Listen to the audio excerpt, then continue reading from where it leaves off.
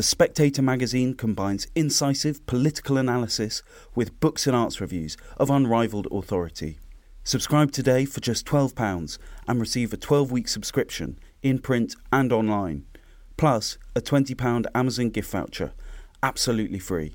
Go to spectator.co.uk/voucher.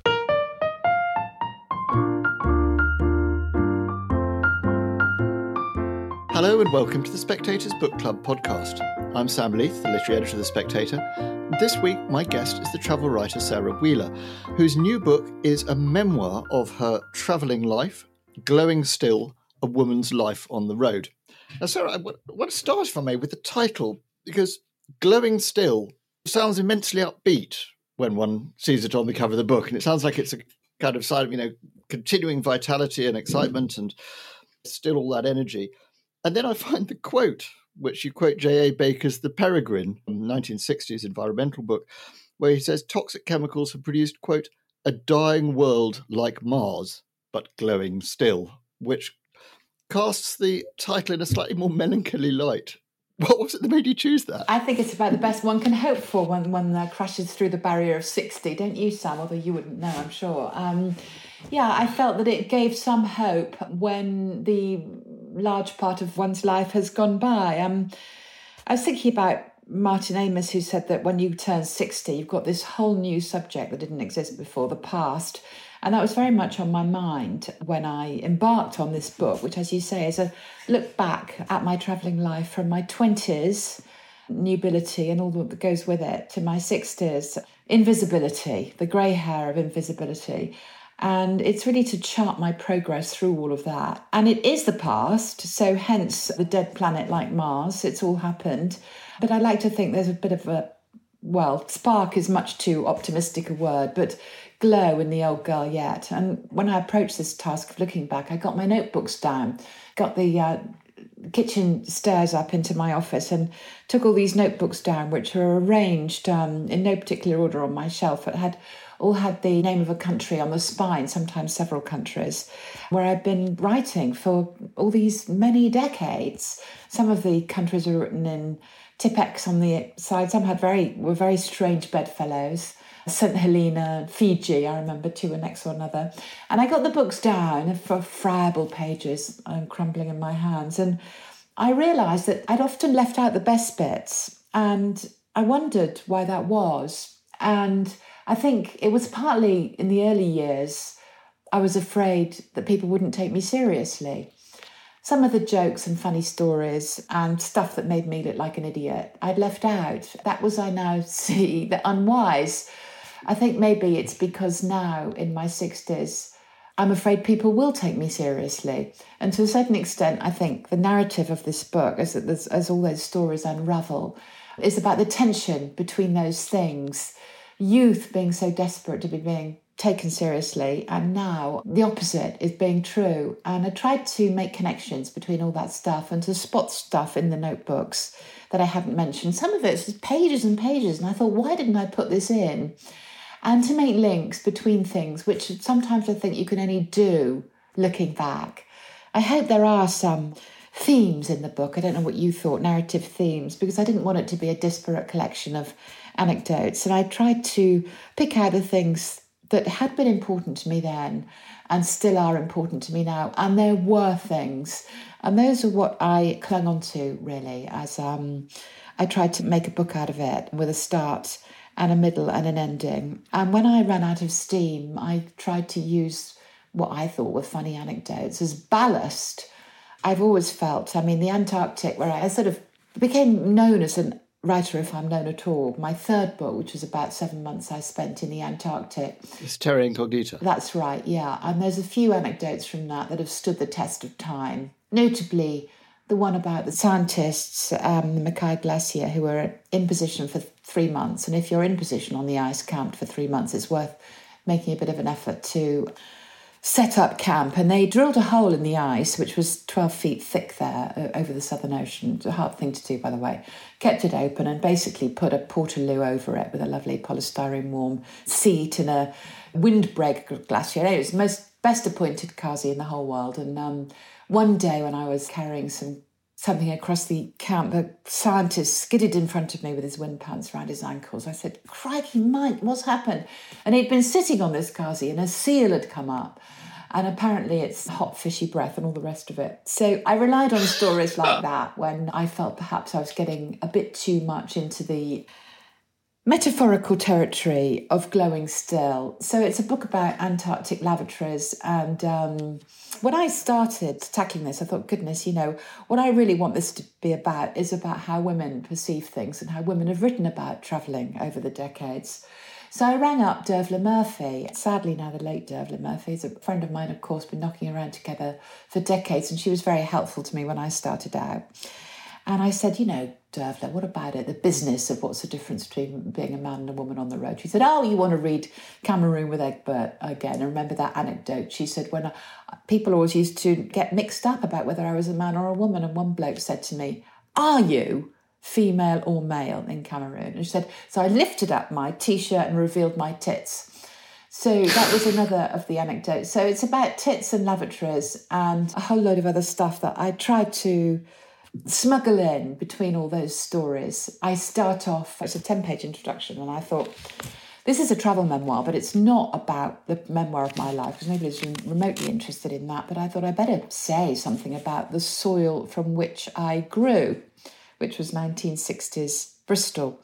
So I tried to do half of that 10-page introduction is really about that and about how different the world was in the 60s and how perceptions of women were very different. I mean, everybody knows all of that, but I tried to root it in specificity. But you did move very fast and far even before you went on the road from that very narrow, conservative, lower middle class, nonconformist kind of Bristol background. It was a very insular world, and you were gone, weren't you?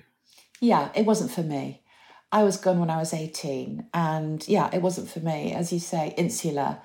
There was no unconscious bias. It was all conscious. We didn't like anybody who wasn't like us. And I think that influenced me very deeply, along with, of course, many other things that influenced me. And the world in which I grew up looked inwards rather than outwards. And when it did look outwards, I didn't like it. With great regret, now, all these years later, I look at what's happening with migrants and refugees and so on, and I think, how far have we come? We've gone backwards. I talk in the book about, I was trying to sort of set the scene of 1960s Bristol, and the year I was born, Tom Stoppard was in Bristol, luckily for me, in terms of looking for sources, writing for the Western Daily Press, and he did a load of tests then in the 60s, early 60s, going around, for example, to accommodation agencies, sending in a person of colour ahead of him, no room. And then Stoppard would go in and say, yeah, they would say, we've got plenty of rooms. And he said at the time, he wrote, you never meet anybody who doesn't like the coloured man. It's always the landlord or the person down the street or the neighbours. It's never the person themselves. And I found that 60 years on hugely demoralising, because I do wonder how far we've come. But as I say in the book, it's the writer's duty to have hope, I think. And you touched on the sort of paradox of the title, An Extinct Planet but Glowing Still. And I think that there's a lot of things I set out in the course of the book, like what little progress we've made, indeed regression in many aspects, and how many flares of hope I've seen in my adult life, in feminism and in politics and so on, have died out. But I still end up on a note of hope, because I do think it's the writer's duty, and I think there always is hope somewhere or other. You just got to look for it. Don't you think? Yeah, well, I hope so. I'm intrigued by a sort of paradox that I tease out a little bit. Almost every travel book is in some sense a memoir, isn't it? You know, the writers always bring their sensibility. They're always describing what they've done and what they've been through. So what was it that changes this for you? Is it returning to the same material from a different angle or with a different sensibility? It was partly that, but I think more it was the accumulation of time that had made me see things differently, or made things coagulate in a way that enabled me to impose a pattern on them and give them meaning, or a pattern emerged rather, which I think it doesn't at the time. It's of course true what you say, that every travel book is deeply subjective.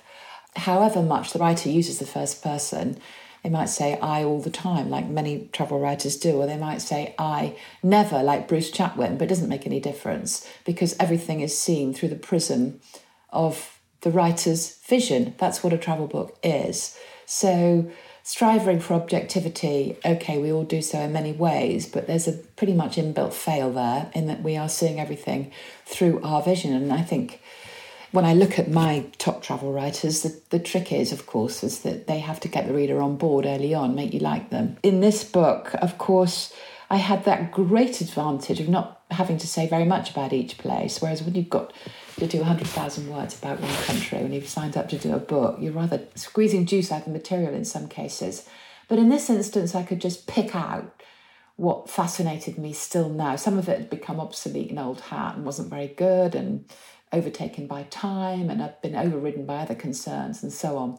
So it was fantastic. I absolutely loved doing it, Sam, because I could just junk all the stuff I wasn't interested in anymore, I didn't think it was any good, which was a lot of it, and just pick out themes and try to lead the reader by the hand and say, this is what I saw then, and hey, this is what I left out because I was embarrassed about it or because of this and that, but now I'm prepared to say, because I don't really care anymore, I don't have misgivings, because I think it's important, I'm going to say it. So I'm sad it's over now, and I've got to get back to more of the real thing of not being able to take this grand sweeping look back over so many decades. And that's what it is really. It's the book is Glowing Still. It's trying to engage with themes that have emerged over all those decades. And as in every book, anchoring them in specificity, whether it's the Antarctic toilet or the sale of a dhow in Zanzibar where I end the book, or a million things in between. I mean, you're a writer, you know that the specificity is the key to everything. I mean, I'm interested in the drive, what makes you, made you want to be a travel writer, because you talk about this background you had that wasn't for you. Is it as simple as saying it was finding something that was maximally different? I mean, I know you talk in the book about this concept of Heimat, of a kind of longing for a homeland. And you say that anchors a lot of other travel writers, but you don't have it, do you? No, I don't have it. I wish I did have it. I have that other fantastic German word, Kindschaft, the landscape of my childhood, which I could hold on to, but there's no longing there. I acknowledge belonging, and maybe my kind of Heimat is an acknowledgement of that, of belonging somewhere. I did belong there. It's where I come from. I was very rooted, my family, my genes. I'm very rooted in that place. But there's no longing. Dervla Murphy, to quote her again, writes in her brilliant autobiography about cycling through the streets of Dublin and seeing ghosts. And maybe I have that aspect of Heimat. As for, you ask me again, what made me a travel writer? I mean, who knows? I think that the main thing probably was that I always wanted to be a writer, and just, I can't really explain why. The rigid structure of the journey, just from the word go, appealed to me. I mean, the train timetable, the train carriage, the dhow moving across the monsoon waters, all of that specificity anchored the landscape for me, and so that I could weave in ideas and things that are so much harder. The function, I guess, of plot and character in a novel. I'm not a fiction writer. I feel I was born a non-fiction writer. And somehow that framework of travel appealed to me. And in the same way that the other thing I do is I've written a couple of biographies, and I'm writing a third one now. And I've written a lot of biographical essays, and I find the structure of the life has the same effect as the structure of the journey. It anchors me. All my life writing stuff is cradle to grave. People have done it other ways, but that's not for me. And I find that structure, like the journey, beginning, middle and end, just naturally to me as a writer, gives me something to hold on to. I probably agree with novelists, the posh novelists, who think, I know they think it, some of them say it, that fiction is a higher calling than non-fiction. And I probably think that's right, but that's okay. We don't have to all go for the highest calling. Of course, poets would say that poetry is the highest calling of all, and that's probably true too. So I'm happier on the lower slopes, and travel writing is perceived even by non-fiction writers, of course, as lower slopes. Famously, many travel writers don't like being called one because they think it demeans them. I absolutely do not feel that at all, because I think I deserve to be demeaned in every possible sense and have no aspirations to rise higher up the mountain. And I find it amusing, all these stories of, Chatwin giving the cheque back when he won the Thomas Cook Travel Book of the Year Award. I'm not a travel writer, and half of them go on about it night and day, and I absolutely don't feel that. And I think it's a pity, because I could cite many writers, let's start with Norman Lewis, who are absolutely up there with anybody. So where did this idea come from that travel writing is in some way littler? I don't know. I don't share it. Who are the travel writers you look to? You do talk about there being a sort of male canon with which you've got a certain amount of scepticism, as sort of the country is like a kind of mammoth to be beaten to death outside the cave rather than something to be taken in. I mean, who do you look to and admire, and who do you think gets it wrong? Right. Well, first of all, the I've Got a Big One school, people who see places to be beaten to death, very, very typical of the Antarctic, the polar regions. So I've spent a lot of time in both polar regions. And a lot of the men who've written about that do perceive it as something to be conquered, beaten. And in general, the I've Got a Big One school is about seeing how dead you can get. And it doesn't really appeal to me. And I think that women in the genre over the years, over the decades, over the generations have been much less interested in conquering. I'm thinking of foreign correspondents. Martha Gellhorn I cite many times in the book. She was writing the fighting for 6 decades, as you know, and she said that the open road was her one and only true love. And she also said, I do not wish to be good, I want to be hell on wheels or dead. All of which my sentiments entirely. And she wasn't interested in conquering. She wanted just to speak the truth. And many other female writers I cite in the 19th century and earlier. I tried to go back beyond the Victorians. Many wonderful Victorian tweed-skirted travel writers. You know, my favourite title is Kate Marsden, to Siberia on horseback to visit lepers. And I feel that the Victorian, as a caste, a caste without an E, of Victorian spinsters in their tweed skirts have got a bit of a bad rap, a reputation for being barking mad but benign spinsters, not to be taken seriously like their peers, the walrus whiskered tribe at the RGS. And some of them are really good, and I think it's a pity that they've devolved into figures of fun. So I tried to look back. I've got some great 18th century, 17th century travel writers, and the earliest one I've got is Egeria, who rode her donkey into Jerusalem in the 4th century CE and sent letters back to her friends, lights of my lives, she called her girlfriends. And so I tried to show this long tradition of women perceiving the world, observing the world and not trying to beat it into submission. The generation above me, who I'm grateful to for really bringing travel writing back into the fold in the 70s, absolutely golden age of travel writing, the late Jonathan Raban, much missed, and his cohort, they're not of the I've Got a Big One school, but I think that there was a lot more emphasis on the sense of self, and their observation looked inward and outward at the same time in a way that I think women's don't. That said, I do have a lot of role models. I've already mentioned Norman Lewis, who's probably my top bloke, 20th century in the field. Moritz Thompson, a absolutely brilliant book. Very bleak writer by your account of it. Yes, very bleak, very brilliant. And I think there's a truth in the bleakness that shines really like a diamond and achieves universality, which is what we all strive for, is to achieve universality through specificity. Well, I hope I'm not speaking out of turn for other people, but I assume that's what all writers strive for. I don't know if you'd agree as a novelist that, to achieve some kind of universality. And, somebody once said about listening to Schubert makes you feel that all you feel has been felt before. And that is so incredibly helpful. And that's what the best travel writing can do. I mean, you read a paragraph of Jonathan Raban's book about going down the Mississippi, in my opinion, his best, and you feel through the very specific stories he tells, an empathy. And that's because there's some sort of universality evoked. It's a really hard thing to do. And perhaps that gives me automatically more empathy with the women of my tribe because, blokes and women, they do feel different things, don't they? Yeah. Speaking of empathy, do you recognise the 20-year-old Sarah Wheeler setting out to the Antarctic? I'm wondering how much connection and continuity you see in your work. Have your motives changed? Has your sense of yourself in the world changed as time's gone on? Well, that's a very good question. I agree with Ian McEwan, who said that over the age of 2, nobody changes very much. It was very tender getting down those notebooks, as I said earlier on in our conversation, and meeting the younger me. It was like meeting myself coming back. I did recognise myself. I thought I saw that young woman clearly, but I know enough about the fallibility of memory now, Sam, to know that that may or may not be true. So the answer to your question, as the answer to so many questions, I suppose, is yes and no. There were preoccupations, I said, and I tried to build on them. The things I'm interested in, which is the things that most people are interested in, I suppose, really. The big God question, religion, the big politics question, and feminism in my case. I came of age I caught the break at the second wave of feminism. And I saw that manifesting itself in the things I was interested in.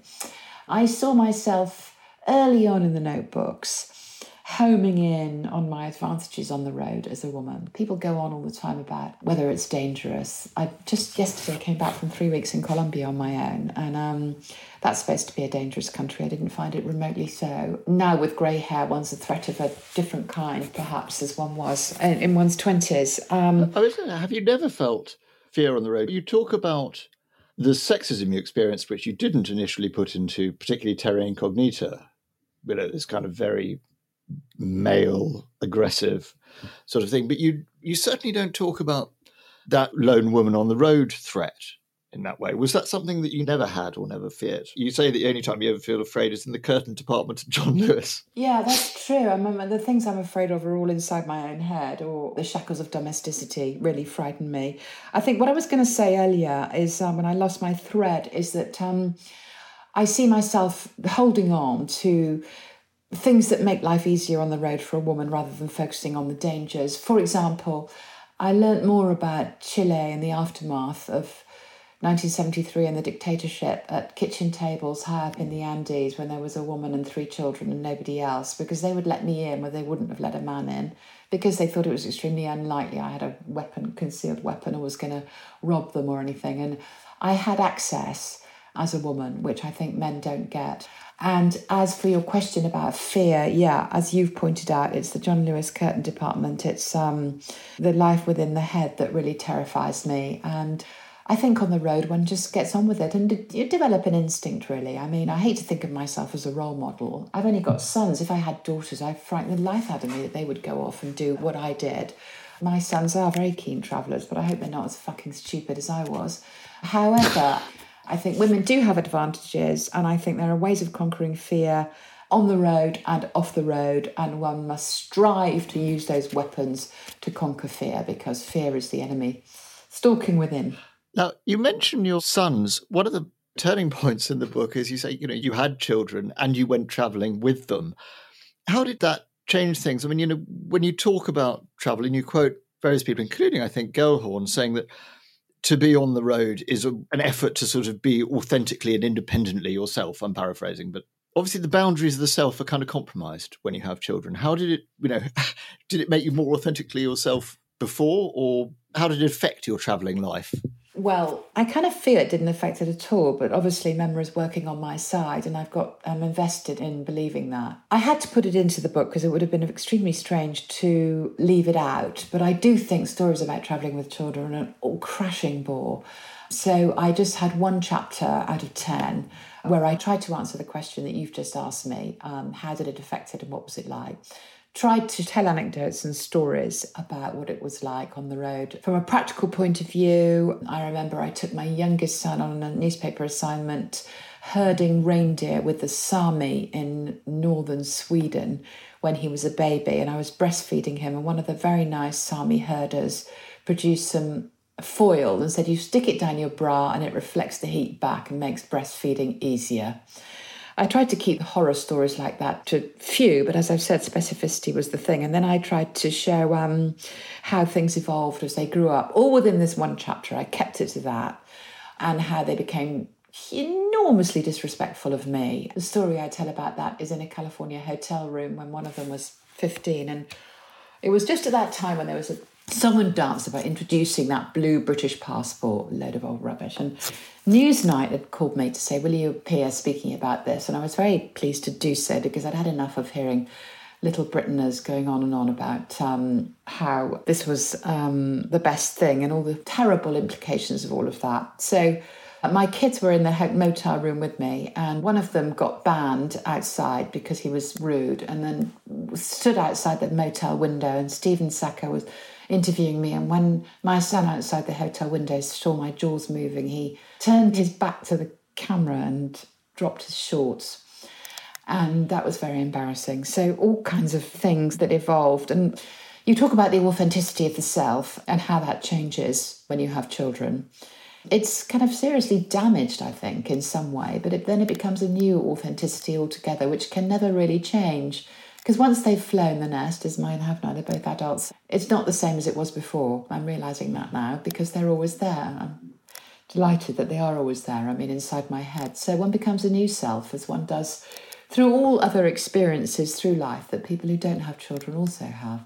So I tried to kind of jumble all that up, and I cited some other writers who'd, notably all women who'd travelled with kids. Men don't seem to do it. The best, people often say to me, from practical for listicles, what's the best thing you can have if you're a travel writer, the best sort of Swiss Army, is it a Swiss Army knife? And the answer, of course, is it's a wife at home to do all the domestic stuff. So that's what you really need, is a wife to do it all, as so many of my role models and my predecessors have. But I guess those below me, and there are many, many, below me in age, obviously, the travel writers coming out behind, they've all found their own ways of doing it. And maybe they'll find some tiny thing in Glowing Still that I did, or maybe they'll just laugh at the whole thing and perceive me as I perceive my Victorians, as, quaint as a crinoline. But I like the sense in the book that really comes through of how much your travel writing is framed by, and indeed your life is framed by your reading.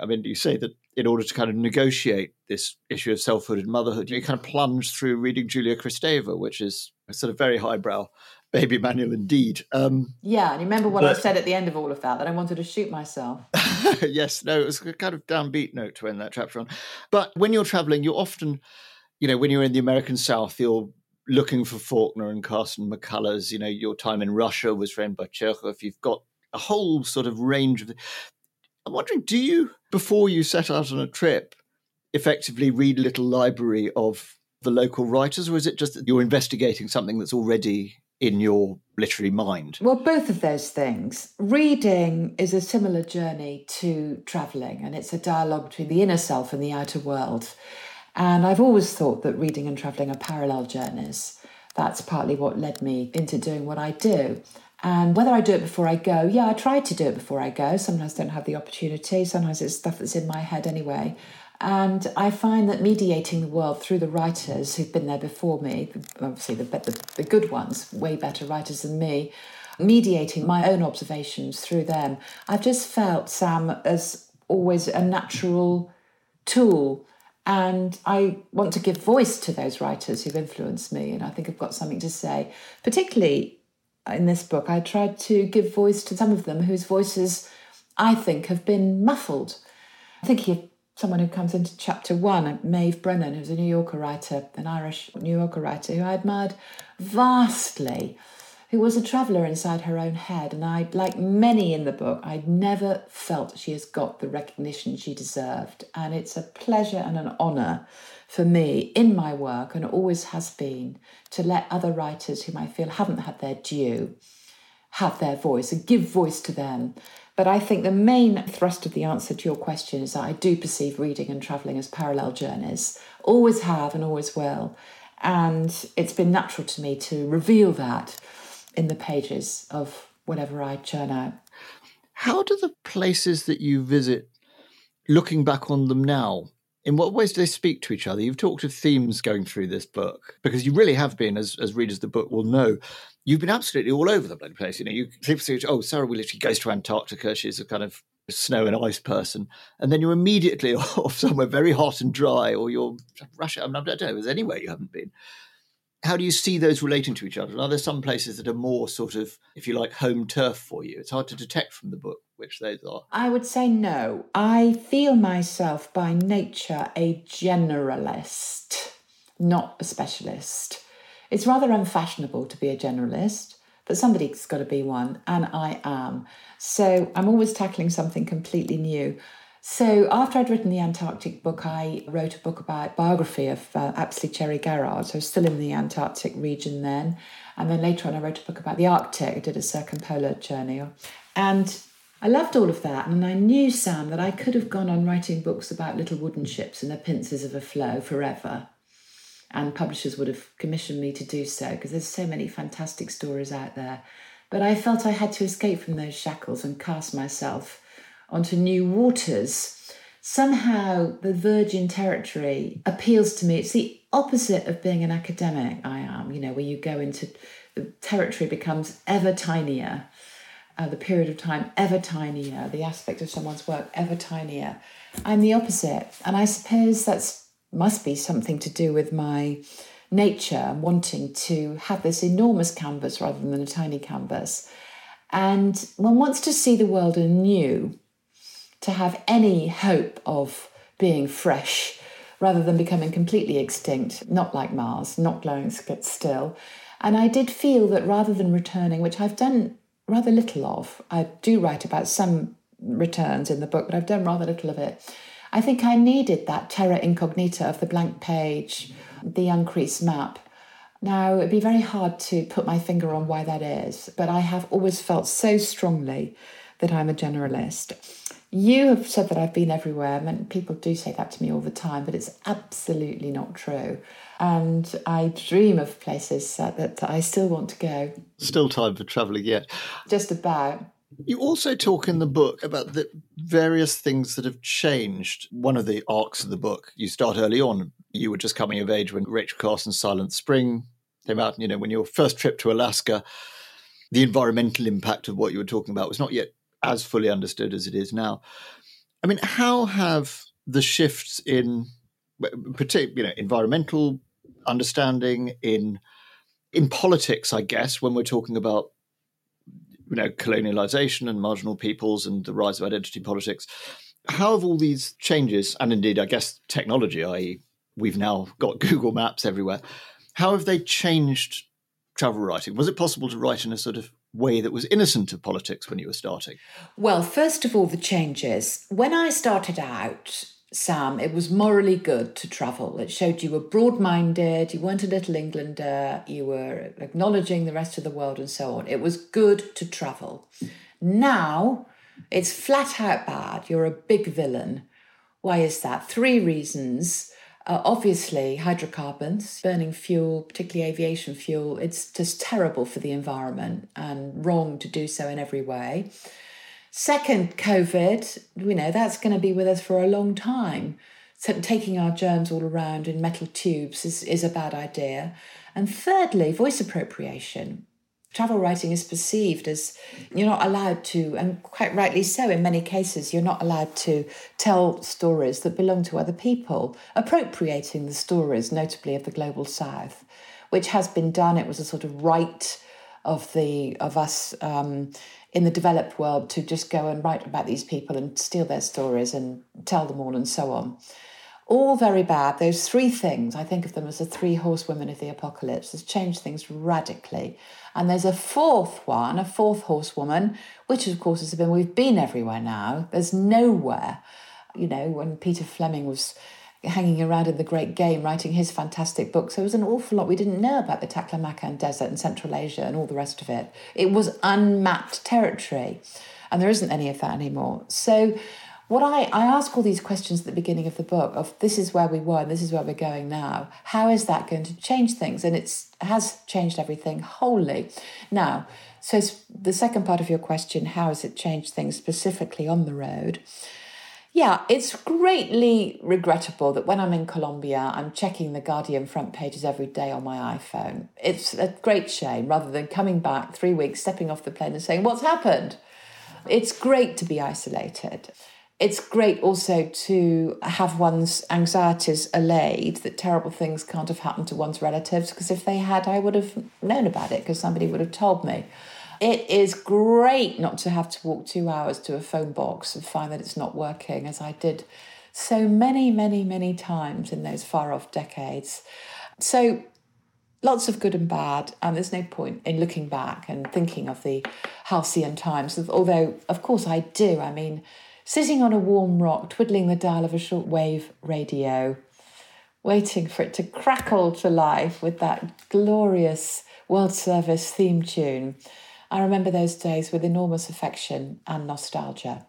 But looking to the future, as you asked me to do, we are going to have to change our ways, and I certainly won't be taking quite such a cavalier attitude to setting off. And those women coming up below me, as I say, the generation below me, 2 generations below me now, they will have a very different way of seeing the world, but I have no doubt they will integrate all those horsewomen's steeds into their vision. The book's haunted by 2 unwritten books, maybe more than 2 unwritten books, particularly Hindu Choo Choo, which never got written, about journeys through India on the train, but also a book on the Bronx, which you spent a great deal of time researching, and obviously researched very deeply.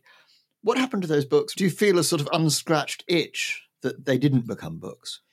Yes, I do. Hindu Choo Choo, I loved it. That was the working title that my late agent, whom I loved very much, came up with. It never would have been the title, but I'd spent a lot of time on Indian trains. I spent a lot of time in India in my late 20s. I had a column on the Calcutta Telegraph, as it was then. It was a column from London, but it meant I had a desk there and was one of the team.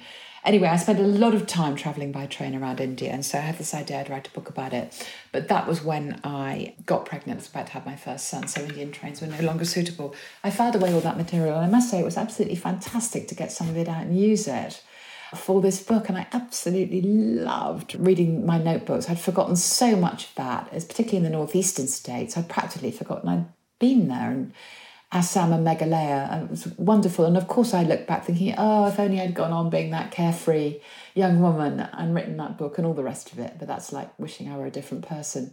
The Bronx was a different matter. Yes, I had the idea for the Bronx. In my 50s, I decided I wanted to go and live somewhere and sit there. Slightly in response to the horsewomen, but it wasn't quite that yet. It was that I thought it'd be a good idea to sit somewhere. I'd always been fascinated by the fact that Manhattan is so well known and nobody knows anything about the Bronx at all. You know, of the New York boroughs, nobody knows about the Bronx. I mean, my editors in New York, in Manhattan, had never been there. And I thought this was extremely odd and went there, and I had a flat there and was absolutely riveted and fascinated by this place, which was like a palimpsest, you know, the waves of immigration, much more so than any other area. Also, geographically, there was such a lot of green space and the tail end of Long Island Sound and all sorts of things about it I find gripping beyond belief. But this was a time of voice appropriation. And my New York publisher had a new boss who came in, and she said it wasn't appropriate for people like me to be writing about the Bronx. Effectively, what she was saying is they should be telling their own stories. Well, yes, they should be telling their own stories, but they couldn't. And so I was telling some of them for them in the hope that they might get a leg up to tell their own. I was giving people a voice who didn't have one, which I thought was the legitimate thing to do. By the way, if that publisher had known anything about Ogden Nash, she would have cited his famous poem, The Bronx No Thonks, but I don't think she'd ever heard of Ogden Nash. She recanted, though, as you reveal in a footnote. He did recant, but she never did.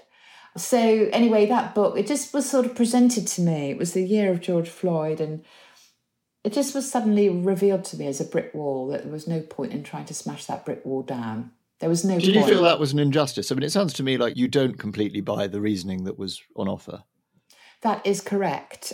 Well, I buy the theory of the reasoning. Of course, the stories belong to those people, and I'd much rather people of the Bronx wrote books about the Bronx.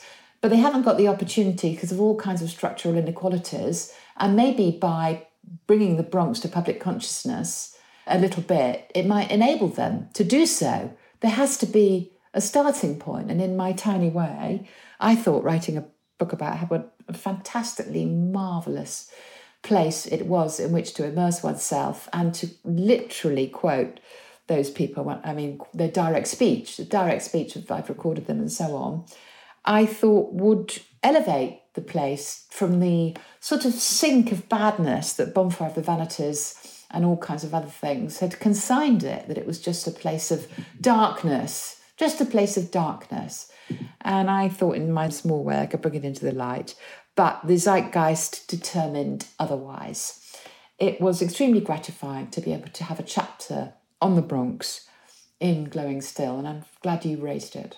It's a place very dear to my heart that I look back on with great affection. Just to return finally to that theme about how things have changed, do you think travel writing as a genre, or as the genre it has been, can continue? I mean, you said there is a younger generation doing it, but is what they do going to resemble anything very much between about 1870 and 2010? Yes, because I believe those young writers will find their own way of discovering the world anew, as travel writers have done since Egeria rode her donkey into Jerusalem in the 4th century CE. They will find a way, they will observe, the impulse will be there to get out on the road, see the wide world and travel, and they will find their own way of doing so. I believe that with all my heart. I mean, they're out there doing it. And I think that to say it's over because we've done it and we had the privilege, it would be absurd. And I don't feel that in any way. The world doesn't belong to the travel writers of the past. Well, it belongs to those of the future now. And if they want to use the tiny, faint beams that we shine from our torches, then they can. And if they don't, then they cannot. But I do not think that travel writing is dead. It never has been dead, never will be. Sarah Wheeler, thank you very much indeed.